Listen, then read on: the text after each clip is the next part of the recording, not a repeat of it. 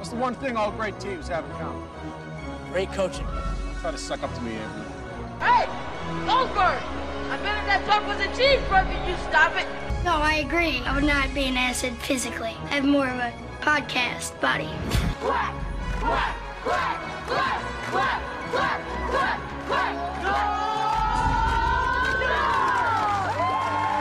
No! It's the Quack Attack Podcast. Hey everybody, Best Friend Zone. Yeah, I'm Mike, that's Tommy. Hello everyone. That's Kevin. Hey y'all. Welcome to the Quack Attack Podcast, the definitive Mighty Ducks podcast. We have another guest. We have a European correspondent. We're going international here. We have on the line Alex Vlahos, actor from BBC's Merlin, Versailles, which is an insane show. I just started watching it. Oh, good luck with that. Good luck. Yeah. Outlander season 6 just announced. You can find him on Twitter, Instagram, just all around good guy and hockey player. Alex, thank you for being here. Well, first and foremost, thank you for having me on, because it was me that requested to come on your show. So just want to make that clear that even though the invite was duly accepted, I'm a big fan, guys, a really big fan of keeping the Duck spirit alive while the show was off the air, and now thrilled to be on your podcast. So thank you very much. So that means a lot. I was like, oh, how can we work this in? And then I just saw your like Twitter followers and Instagram followers. I was like, all right, we can make this work somehow. Exactly. The blue tick and the followers always help. But no, we had a brief little chat before we press record. But it's so crazy how monumental, and I don't mean that in a sort of flippant way, how monumental the Mighty Ducks films were to my upbringing, to my split narrative career of potentially becoming a professional ice hockey player or going into acting. So the films were the spark for that. And you guys have been doing so wonderful with all the sort of retrospect stuff. And now, how wonderful is it to have a show, the TV series, back on the air? And just, I think I tweeted you guys saying, getting chills seeing Bombay. Yeah. It's amazing. Yeah. So we'll get into the backstory, but real quick, just like in Europe over the last few years, of the big stories, you have like the Royals, you have coronavirus, Brexit.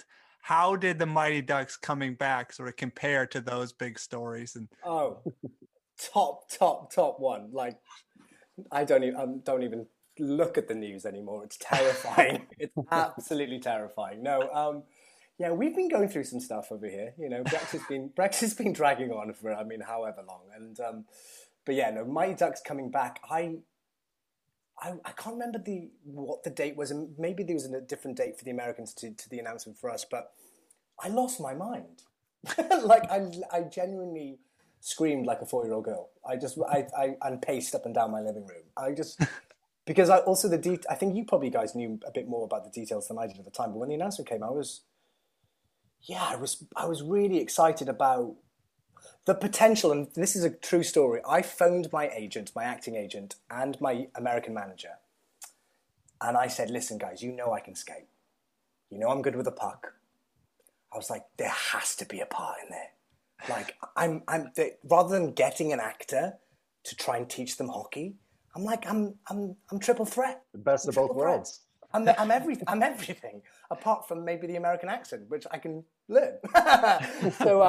So I was like, come on. And then my agent, bless her heart, because she knew how much I would love to have been in the show, sent me through the character breakdowns. So I sort of got a list of the Evans. And I was like, whoa, they are going young. I am 32. I am not going to be in this show. So yeah, I sort of just went, you know what, I'll just be a fan and not ruin it by being in the show, because that happens sometimes as you're an actor. You're a big fan of the show, and then you end up being in the show, and you think, oh, the magic's a bit lost. So, Alex, I'm going to put you on the spot right now. Let's hear that American accent. Oh, come on, Tommy. Why would you do this to me? I know you can. Like, if you need a couple of drinks first, we can press pause. We can. I'm on the good old H2O here. Hang on. Let's rain check. I'm going to get a script up on my computer, and then we'll do it at the end. I'm not running away. I promise. Okay. Perfect. Stay tuned for that. He says, putting down his headphones and leaving the frame. Yeah. No, I like that teaser. So let's get into it. you are around the same age as us. So, Mighty Ducks come out when you're young. Just what do you remember first seeing it? Like, how were you introduced to it across the pond there? Yeah, I was. At the time, so both my parents worked full time till I had a nanny, like a childminder that would that on a Saturday would treat us. We'd go into Cardiff, our city centre in Wales, and we would go to the cinema. And I can remember I must have been 3, 4, 5, something like that, and sat down. It must have been an early matinee show, so it was about a midday show, and there it was. There was Bombay in the lawyer's office and drink driving and knowing that weirdly that it was a Disney film, right? That was the sort of safeguard, like the sort of shooting star goes over the castle and you think, oh, it's a Disney film, it's a live action Disney, okay. And I remember going to cinema those ages and being a wriggly feet and not really paying attention and I was transfixed, sat in that cinema, jaw a drop, just watched the whole thing. And it must have made such an impact on me because I remember jumping up on the seat when the flying V happened, I remember very clearly quotes from it, but from that time, not from rewatches. I remember, got to make the first move, Conway, and all just little things that sort of sipped into my brain. And Haberman with hey, you gotta go do this swing, I was quoting that on the bus on the way home to my childminder, who was just like, Alex, shut up. So those things were just very quickly, the characters were relatable. Even as a 4 or 5-year-old, I remember just loving Charlie and thinking he's Prince Charming to me, he's the guy. Had a massive impact on me, and I would think within a month I was on rollerblades, and I think within 6 months I was on the ice. That's how quick I wanted to emulate what I saw on screen. Were you kind of an outlier in that respect? I mean, it's like here, it's one of the major sports and everything. So I'm just curious about how that was like for you. Well, we have one team in Wales, which is the Cardiff Devils, who are pretty good at the moment. Actually, they've won the league the last couple of years, but. Yeah, I kind of was. Roller hockey, funny enough, because I think it was the off-season. It must have been in the summertime. So I was introduced to playing for a roller hockey team or getting my skates on. But yeah, very much a small, tiny little bunch of us, and kind of like the Don't Bothers, a real bunch of misfits. So I remember that my first jersey had, rather than my surname, had my full name across it. So it was Alexander. And then it started like here, on the sleeve, because it was so long. We had a guy that was just called Chunky, and he had Chunky on his shirt. He was just a big guy, couldn't really skate very much, just stood there. Kids were 6-year-olds would just whack into him. Who else did we have? We had two very good players called Andrew Lewis, and it's amazing how things come back to you. But very much a tiny little faction of sport in Wales, and. I was roller hockey in the off season, ice hockey come sort of mid-August, September, and then straight through till March. And yeah, I played until I was 18. So yeah, did sort of 12 years, 2 years of trying it with my dad's sort of saying, he's going to give it up soon. He'll give it up soon. He'll give it up soon. And then really not, and then really committed to it for the further 10 years. So a lot of your teammates, were they similarly influenced by the Ducks like you were, or were they just there because it's like, hey, we're not good enough to play soccer, and we're not going to play Gaelic or whatever? So I was not going to play soccer.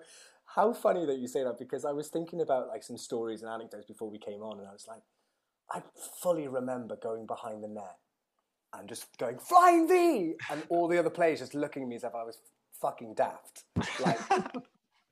Like, are you kidding me?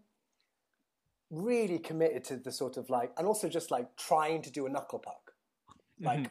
Really trying to figure that out, how on the film, the puck sort of warbles, almost like it goes back on itself forward. And I was like, I was like, I don't think that's like actually possible. Trying it very hard, really hard to like, and also like, who has the time to put the puck up and swing for like just that? And like, my brain was like, well, hang on, I'm on film. But yeah. So I the rest of them were all my age and were, I mean, come from different backgrounds. You know, some people had. I think it actually was an older brother thing. Or a family thing, you know. My the coach that I was a coach for Pee-wees was ex-Cardiff Devils who hurt his leg, who was out for the season, was going off to do all the junior stuff. So a lot of the younger kids had brothers that had already gone through Pee-wee or junior and stuff like that. So I'm an only child, so I don't know how it was the first film that definitely made you go, I want to do that.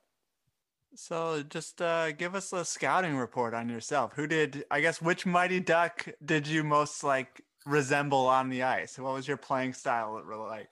Well, when I was younger, I had not hit puberty until I was 16, so I was tiny, like really small. Like, I guess I was trying to emulate. I was always trying to emulate Charlie. You know, he had the C and stuff like that. And again, I know now, looking back, actually watching the films, I'm like, Charlie wasn't actually that good, Al. Like, he was all right, but he wasn't the best of best, you know, until I guess later on. But I kind of just wanted to be. I was very vocal, very vocal. I was the one that was always, and I wanted to play front and center, and did that until I hit puberty, until I hit like 14, 15, and I just sprouted. I'm 5'11" now, so I don't know what that is in your terms of your centimeters and stuff. But I was, and then I was placed right defenseman, and I was on first line, right D, captained my club, and then got to 14, and then played for Wales, which is the shirt that you guys can't hear or can't see on the podcast, but you guys can see. And then played for Great Britain. Travelled to Germany, travelled to Sweden. Kind of went everywhere with it, really, and I broke a lot of bones. That was kind of the biggest. That was my downfall. You did the breaking, or you yourself had a lot of bones broken? I was, Kev. I was super fragile. I should not have been honest. I should have been wrapped in cotton wool. Really, So I broke my collarbone when I was 12. That was pretty horrific, and it wasn't a compound fracture. It was it basically, when I hurt myself, I know I hurt myself, I looked down, then I fainted because I saw how bad it was. You know, I was like, whoa, okay. I've broken this arm 3 times. I've broken this arm twice. I had a concussion from a puck. This is a great story. So, you know, hockey shirts, they cost a lot, right? Yeah. And obviously when you're growing up, you're going through shirts quite quickly. And I was playing for GB, Wales, and my club team, Cardiff Devils. So it's a lot of shirts to buy from your folks, you know, and change numbers and get your number on the back. So when I got hit by the puck, I can't remember it. I remember waking up in an ambulance. And I've got the mask on my face. And I'm looking up, and my dad, who is a very unpassionate man, nothing, it's like a stone, like a wall, is crying, literally looking at me crying. And I'm like, I'm okay, trying to take the mask off. It looked like an episode of VR. I was like, I'm okay, I'm good. And he was like, I'm not crying because of you. He's crying because they had to cut my shirt and cut my pads. And it was in that moment I realised who my father was, you know. I was like, okay. That's good.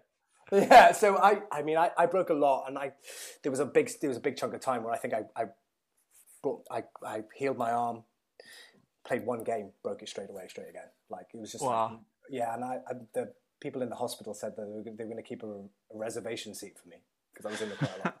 They were we'll just put a little plaque here called Alexander Vlahos. You can just sit there whenever you to play your ice hockey games. But it really got serious for me when I was about 14 to 18. The last 4 years was traveling and driving everywhere, and we won South Wales won the championship again, like the UK championship when I was 16. So that was kind of big, but that's kind of my quick zoom through ice hockey life. So before we get into your acting career, yeah, have you actually played against Team Iceland? Holy crap! Maybe I have, you know. Not. They weren't. Do they even have an actual team? Have we ever confirmed that? I believe they There's have gotta be a a team. there's They got to have be a a club team. Yeah.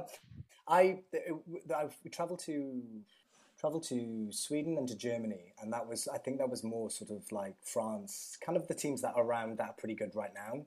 I mean, they were just like, if we ever played America or Canada, God help us, we'd be fucked.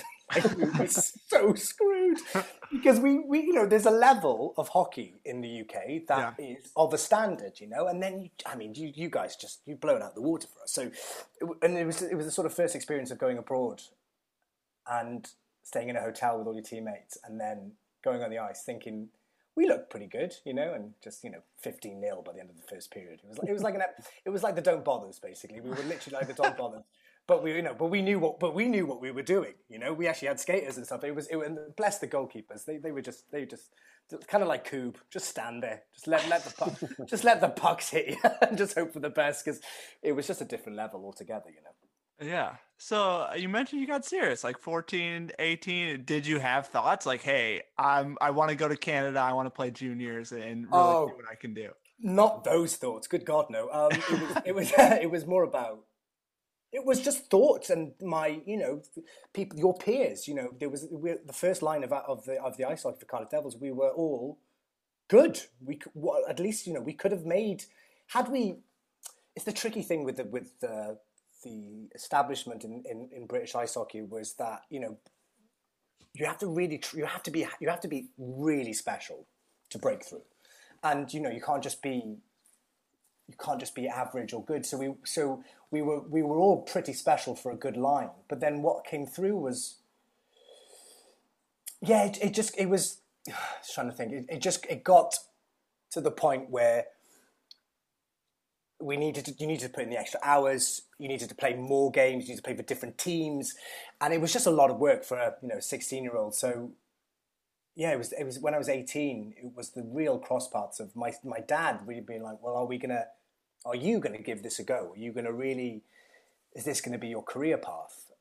And alongside all this sort of stuff, I got into drama school, and it was and just honestly, it was like a Y in the a crosspaths in the middle of the road. I was in the middle of it, and I could have tried and get semi-pro, or go and be an actor. And the acting thing made me think, well, actually, I won't break my collarbone acting. So maybe that's worth a shout.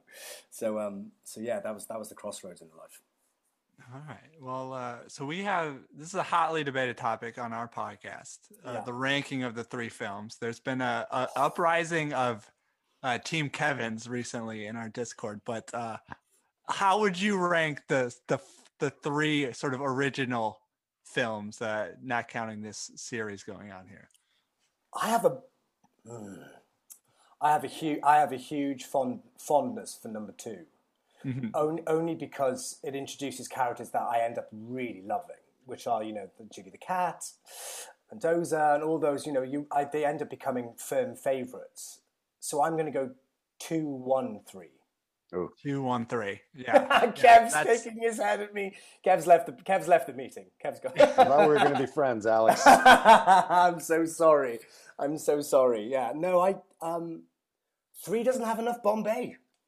And Bombay's my guy, and I think also, Bombay gets his moment at the end, doesn't he, with the flag and everything. So I just think, but yeah, I just think the development. I just love 2. I love the introduction, the sort of sidebar introduction of Hendrix and that whole commercialism into LA, and yeah, I don't know. 2.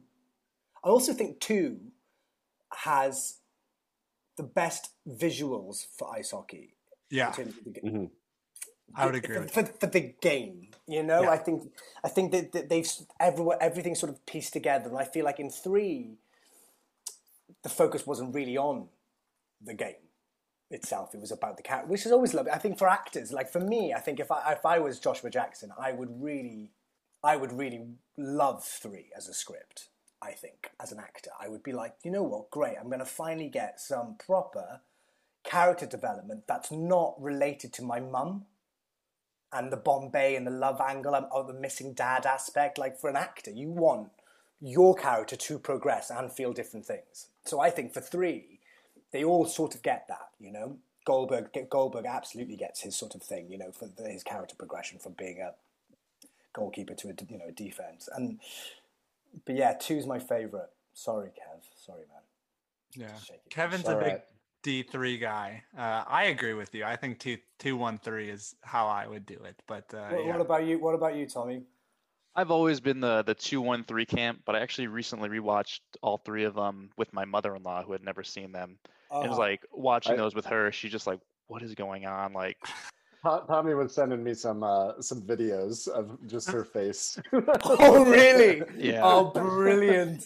That's so brilliant. Because I also think you do get to discover, don't you, the films again when you're watching it with someone who has no connection or emotional connection to it, right? I mean, all 4 of us here definitely have a connection to these films. Like my fiance has started watching the Game Changers with me, and I'm sort of I'm fanboying out, I'm like freaking out, like on the sofa, and it's so lovely to see her reaction and be like, "Oh no, come on, Alex, keep yourself in check, you know, keep yourself in check, calm down, have a glass of water, everything's fine." Just like poking holes and everything. You're just like, no, you're not supposed to do that. You know, just enjoy it. Yeah, just enjoy it. But like I just saw, I don't know if maybe you guys have mentioned it. Like it is set in Minnesota, but it's not filmed in Minnesota, right? It's filmed in Vancouver. But like, was the alleyway next to the Ice Palace supposed to resemble the same alleyway that Charlie and Bolton were there? Where they were hitting the slapshot puck? Because that's the bit that I went, it's the same alleyway! And my fiance was like, shut up. Because I'm like, surely it's the same alleyway. But then also, that would mean that the Ice Palace existed. Oh, I don't know. You end up going down the multiverse of Mighty Ducks, don't you? Yeah. I mean, the Ice Palace could have been a different building at that point. I think it would have had to been. But that's a good... I did not think about that. I did not think... There's the one alleyway when they come, you know, the alleyway, the dodgy alleyway that they talk about when they come down the car. I'm just like, whenever is there another alleyway in the Ducks films? And I'm like, surely that's not an accident. But again, that's me looking at the screen like this. You know? If those are the thoughts you're having, then you are on the right podcast. Yeah, I knew it. When I've been listening to you guys, I'm like, they just need to hear some Welsh wisdom come on the show. So I mean, what have you just made of the first 4 episodes here? What's your just sort of review and your thoughts on the characters and whatnot? Well, huge wave of nostalgia, sort of from the opening shot, and I've agreed with kind of everything that you guys have said recently, which is that there are some missteps, but I am much more. I'm not. I say we all are.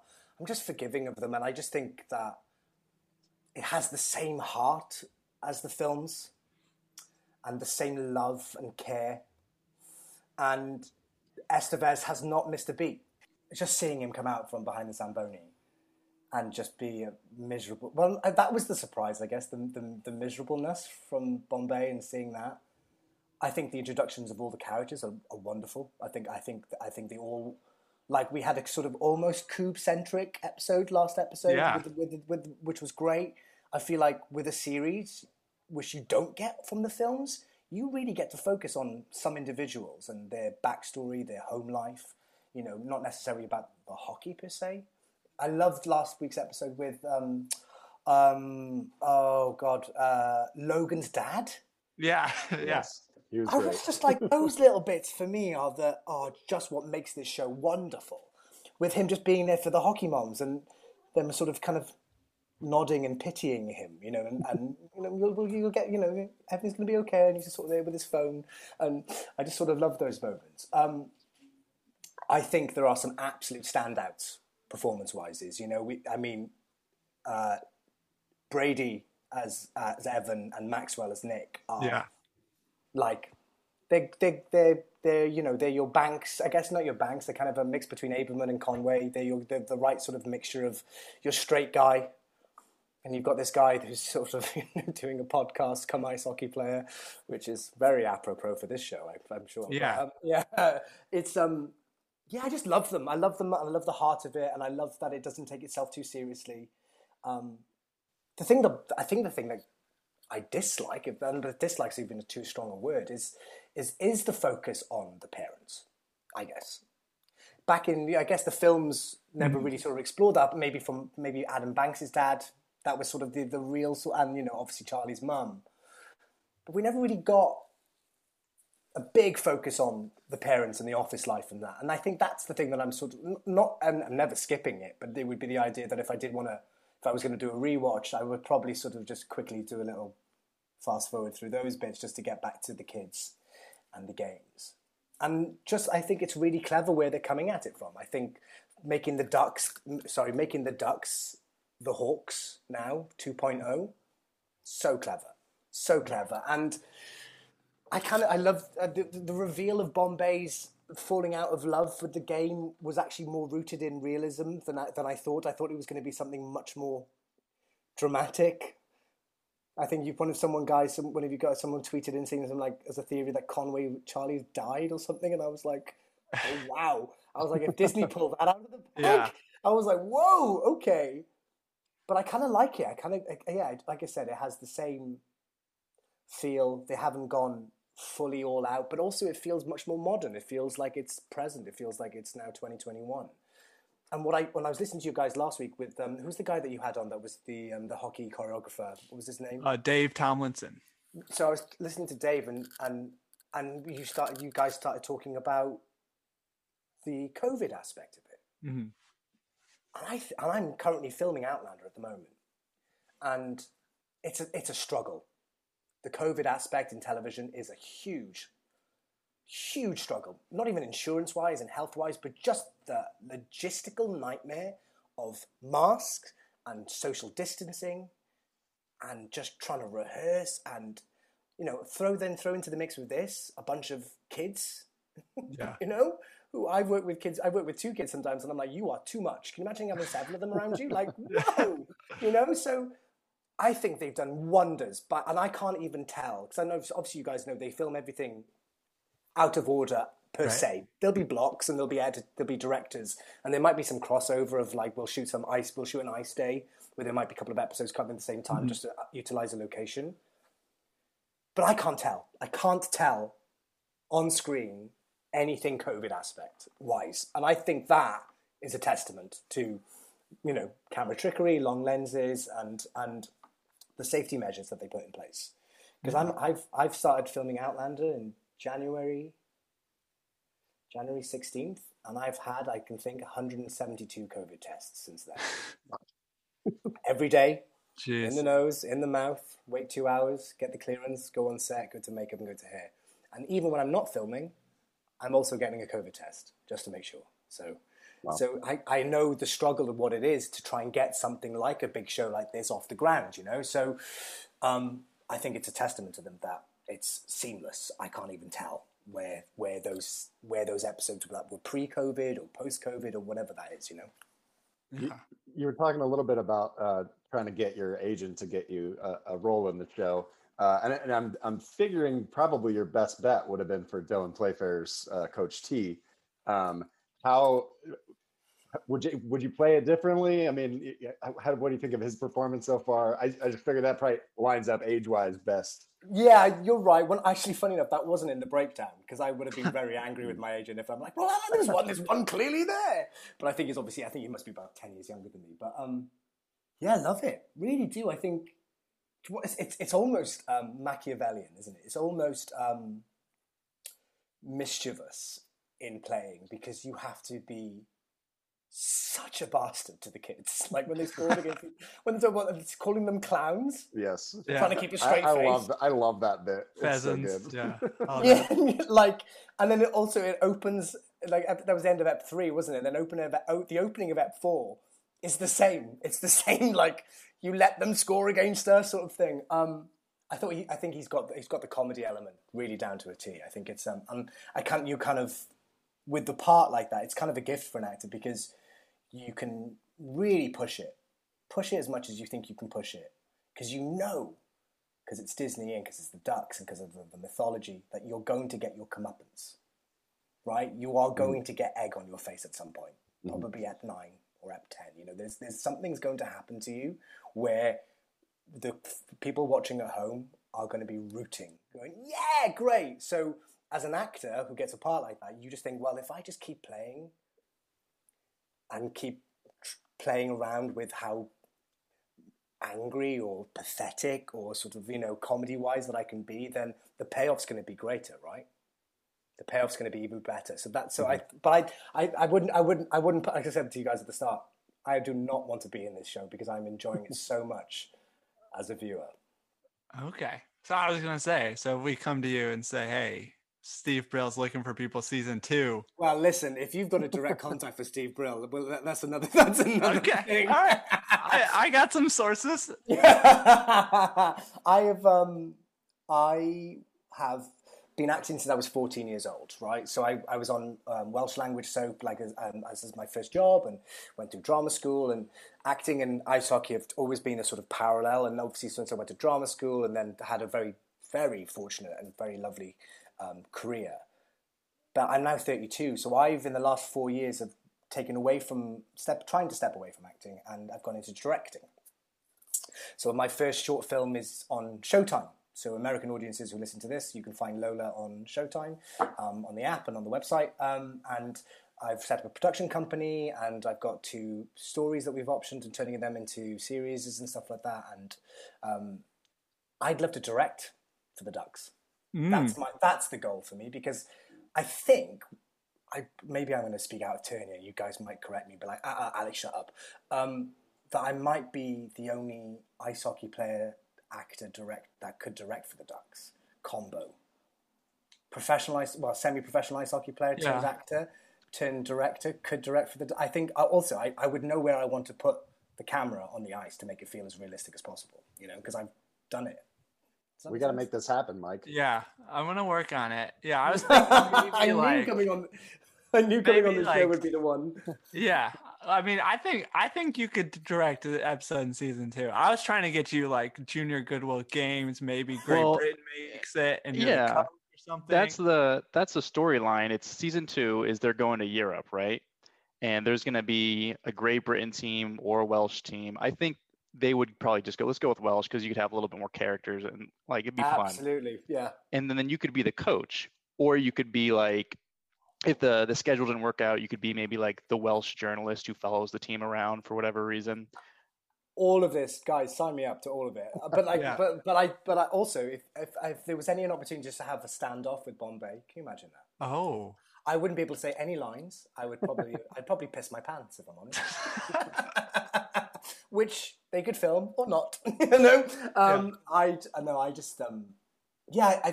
directing thing for me is really taking hold. I've just been commissioned by BBC in Wales to do my short film, and I'm about to shoot that in July. So it really, the passion, the fire that I have for the industry is really now in directing rather than acting. But having watched the show, I'm like, I never fault the directing in it. I think having an input of an ice hockey player, come actor, come director now it would be my wet dream. I'd love it. Yeah. So, I mean, what have you made of the hockey scenes so far here in these first? Well, there's obviously license or creative license, I guess, for certain aspects of it. What I always remember when I watch this is that it's pure escapism. So never once do I watch the ice hockey matches and think, well, that wasn't realistic enough. But it pushes it the other side, doesn't it? It goes beyond realism and goes like the play that when they finally scored, against the Ducks with the whole coup with the glove. Listening to Dave on the show talking about trying to make it as realistic as possible, with the referee being able to see the glove and the puck in the glove and not calling for the whistle, and all the players sort of scrambling about and thinking, okay, you're asking people who are maybe ice hockey fans to suspend their belief for a very brief moment of time. But we have to remember, it's Disney. They do that all the time in everything. Everything that's Disney is come once upon a time, isn't it? It's once upon a time. It's a fairy tale aspect to everything that they do. So knowing that, I haven't had any quibbles with the shooting of the thing, but I feel like I've got ideas about where I would put the camera. Making it get that. there was some brilliant moments in D2 where, you know, I think it was the first time they did the puck under the ice with the blue and the face off and stuff like that. Yeah, they dropped the puck basically on the camera. Yeah, on the camera, and I'm like, that's the sort of stuff that we need more of, and more like, why not? Could you shoot a whole play underneath the ice, upside down? Could you try that? Could we get a stand and build a fake, you know, thing? And how much could you tell a story of a game being played underneath the ice, looking up? You know, like there's different ways of. I also love, you know, back in I think the old NHL games, they'd have like replay cams of like the tiny cams within the net, you know, and goalie cams and stick cams and stuff. And I just think there's a much more brilliant way of trying to incorporate what you guys see on ESPN or what you guys see on NHL when you watch it. And how can you incorporate that just to blend the realism with the acting, you know? I mean, I've got loads of ideas. Tell Steve to call me. I'm not giving them all away on this podcast, so some other director can take me my ideas. Yeah. If I watch season 2 next, and there's an episode with half the game is upside down, I will be furious. Yeah, I'll tell him. I think your other option is to go back to your childhood. I want to know more about your team with Chunk and all that. Yeah. I think you could create a Mighty Ducks S sort of movie or. So the roller hockey team that we started was before we went and became part of the Cardiff Devils was we were called the Caerphilly Conquerors. Ooh, yeah, strong. The Caerphilly Conquerors. And what happens if you went up to Pee Wee? It was Caerphilly Cobras, and then there was the you get different C's basically. You get the idea. Caerphilly, something, and we were a bunch of misfits. Like a great story about my dad who knew that I was small and knew that I would probably get, you know, a battering, said on my very first game, I'm going to give you £5, get yourself in the sin bin. So puck dropped, just went straight over to a kid and just punched him in the face. And my dad was like, no, not like that. Like, almost got game as a 12-year-old. Like, what you said? And I said, £5? I was in the sin bin like this with my glove off, like you owe me. Like it was. I mean, I've got some unbelievable stories about going away for that first away game. It was up in the north of England, and my dad was a snorer. He still is a snorer, but we were sharing a room. So I was captain. I needed to sleep. And this was like 2 a.m. Our first game was at 8 a.m. I was like, so I ended up getting my kit bag, putting it in the bathtub, filling that with pillows and a mattress and the quilt, and then zipping myself in the bag to stop the snoring. Forgetting that my dad usually wakes up to go to the toilet. So about 6 a.m, my dad comes in and almost thinks there's a body bag in the bath because he was upside down and there was this, like, you could just see just limbs and stuff like that. Oh, and he just got the biggest fright. He just sort of touched the hockey bag and I sort of zipped myself out like here's Johnny, you know. It was I've got some unbelievable stories, but yeah, I mean that's also room. Hey, listen, there should be a Mighty Ducks UK, Mighty Ducks the Game Changers UK, and I like that. Mighty Ducks Conquerors. Yes, there we go. Yeah, but yeah, I mean, there's so much room. Now we're getting somewhere. Yeah, exactly. Yeah, just make sure we get the producer credits for it. You know. Absolutely, boys. Absolutely. Okay. We'll dust off our accents for that as well. This Zoom is basically a verbal contract, isn't it? All right. Yeah. No, we got it on recording. So sounds like we're making a trip to Wales, boys. Absolutely. Absolutely. Exactly. Yeah.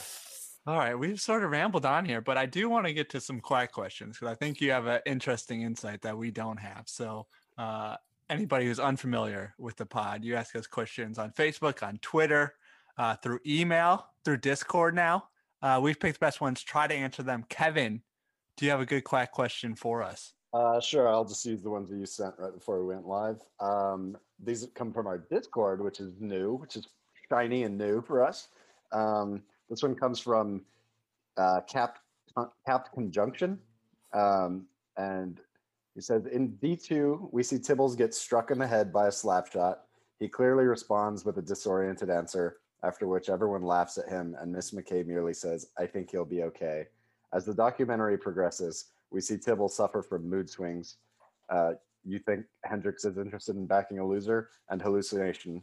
Doesn't even notice when the Ducks stop wearing his uniforms. In the end, he's able to only communicate by creepily nodding across the campfire. Clearly, he's in bad shape. My question is, knowing what we know about concussions, does Tibbles have grounds for a class action lawsuit against the Junior Goodwill Games Committee, Bombay, and Miss McKay? I think he does. Oh my God, what a... Wow. Your first one on That's like some Discord. energy and some thought. That's a whole B-side spin-off narrative going on. Yeah. There. Good God, I love it. And also 100%, yeah, any concussions now, like especially when the kids were those age, totally illegal. Yeah. Totally illegal. Yeah. I think Tibbles might have been a little ahead of his time here. I think if it happens now, he's got some grounds for some sort of lawsuit against the Junior Goodwill Games or the U.S. committee or something. But then, concussions were funny. So I don't know. Yeah, it was still the era where you'd see the birds circling. Birds right around, and so, I love that. Concussions were funny back in the 90s. Yeah. So, I think if he would have thought of it, it would have made an interesting case. But I don't know if he would have won it at the time. I think now he does, though. I don't know. Tommy, your thoughts? So Hendricks is the big factor here. And so you feel like Hendricks would not let Tibbles file this lawsuit. They'd say, if you file this lawsuit, we're going to make your life hell. They'd probably just pay him off, and Yeah, and so I think they would do some kind of settlement. Right. I do think he has a case, but at the same time, he blackballs his career, and he just backed this winner. So I think there could be like a good law, spin-off as well, and he hires a Welsh lawyer. Oh, hello. The Welsh this is where I slide in. Yeah. Yeah. No, yeah, 100%. He's he deserves a lot of money. All right. Kevin, I do want to get. Yes, I agree that he has the grounds for it, but I think Hendricks would pay him some hush money to keep him quiet. Okay. I do want to get to one more question because I think it's appropriate to ask somebody with a nice head of lettuce, as Mike refers to it as. So this one comes from our longtime Quackalite, Jared Beasley. His quack question is, who has better hair, Guy or Logan?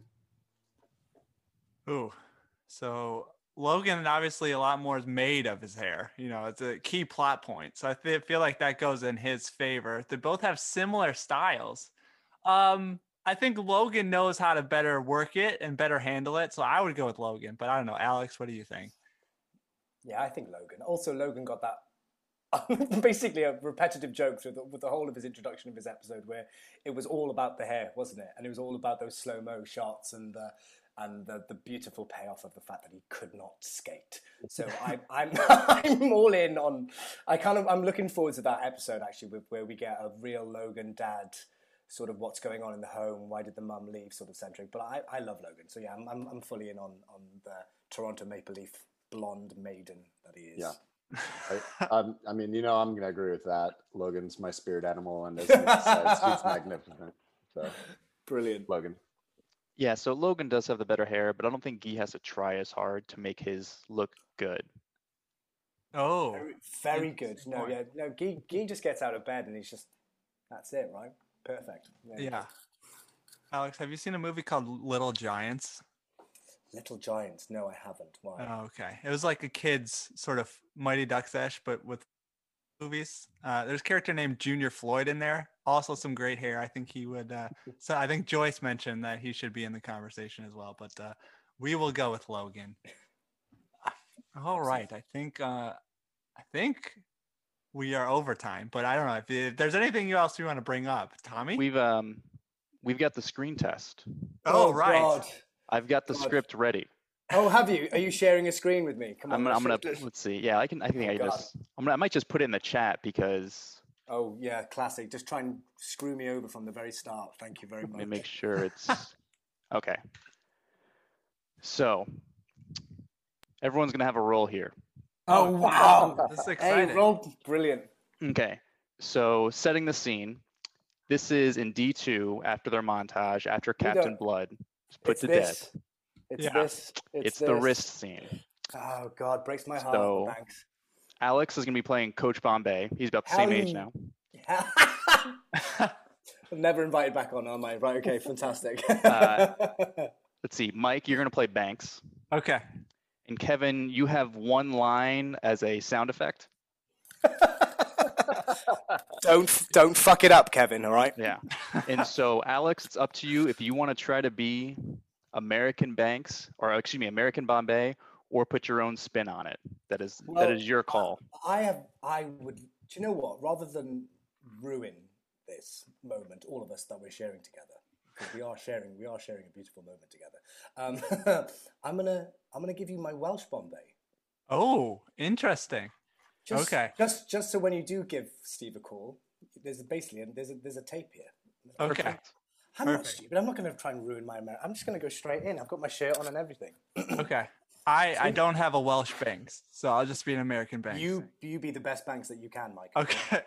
Listen, right. Mike, don't fuck this up for me. This is my moment. Okay. And as the director, thank you, Tommy. What do you want? What do you want from me, Tommy?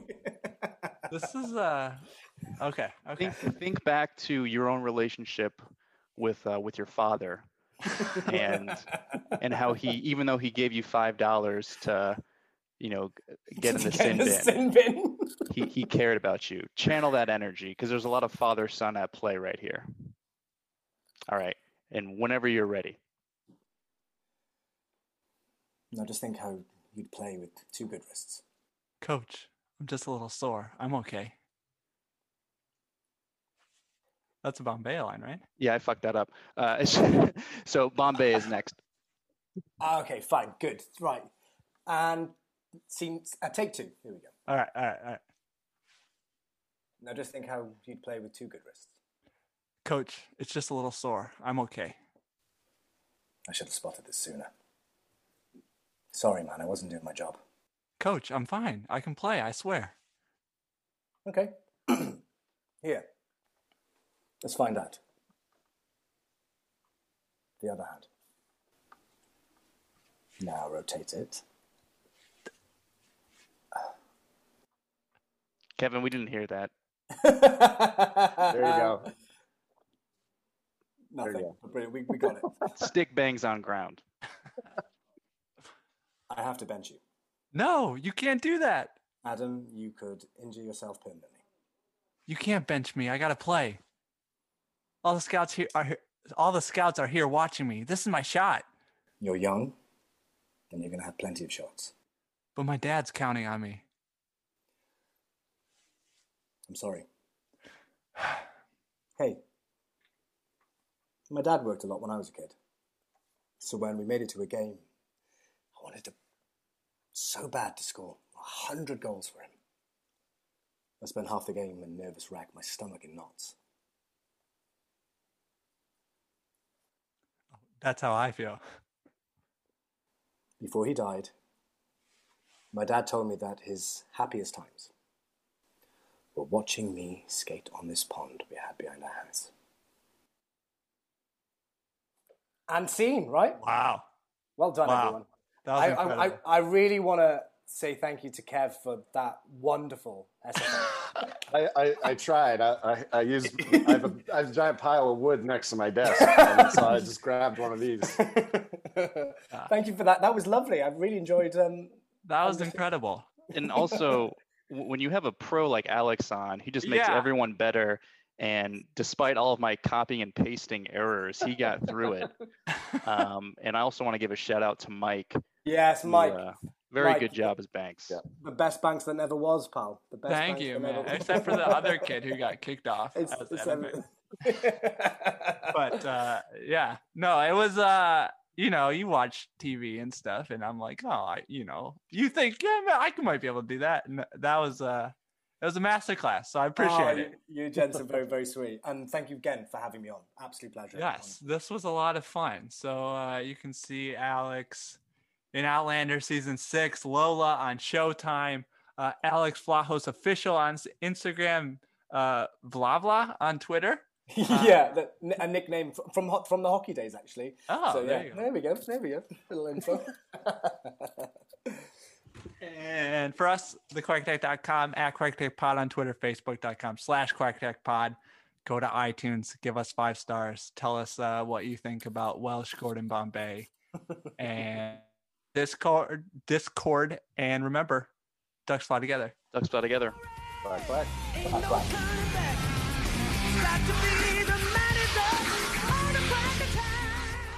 The quack attack is back, Jack. Ooh, yeah.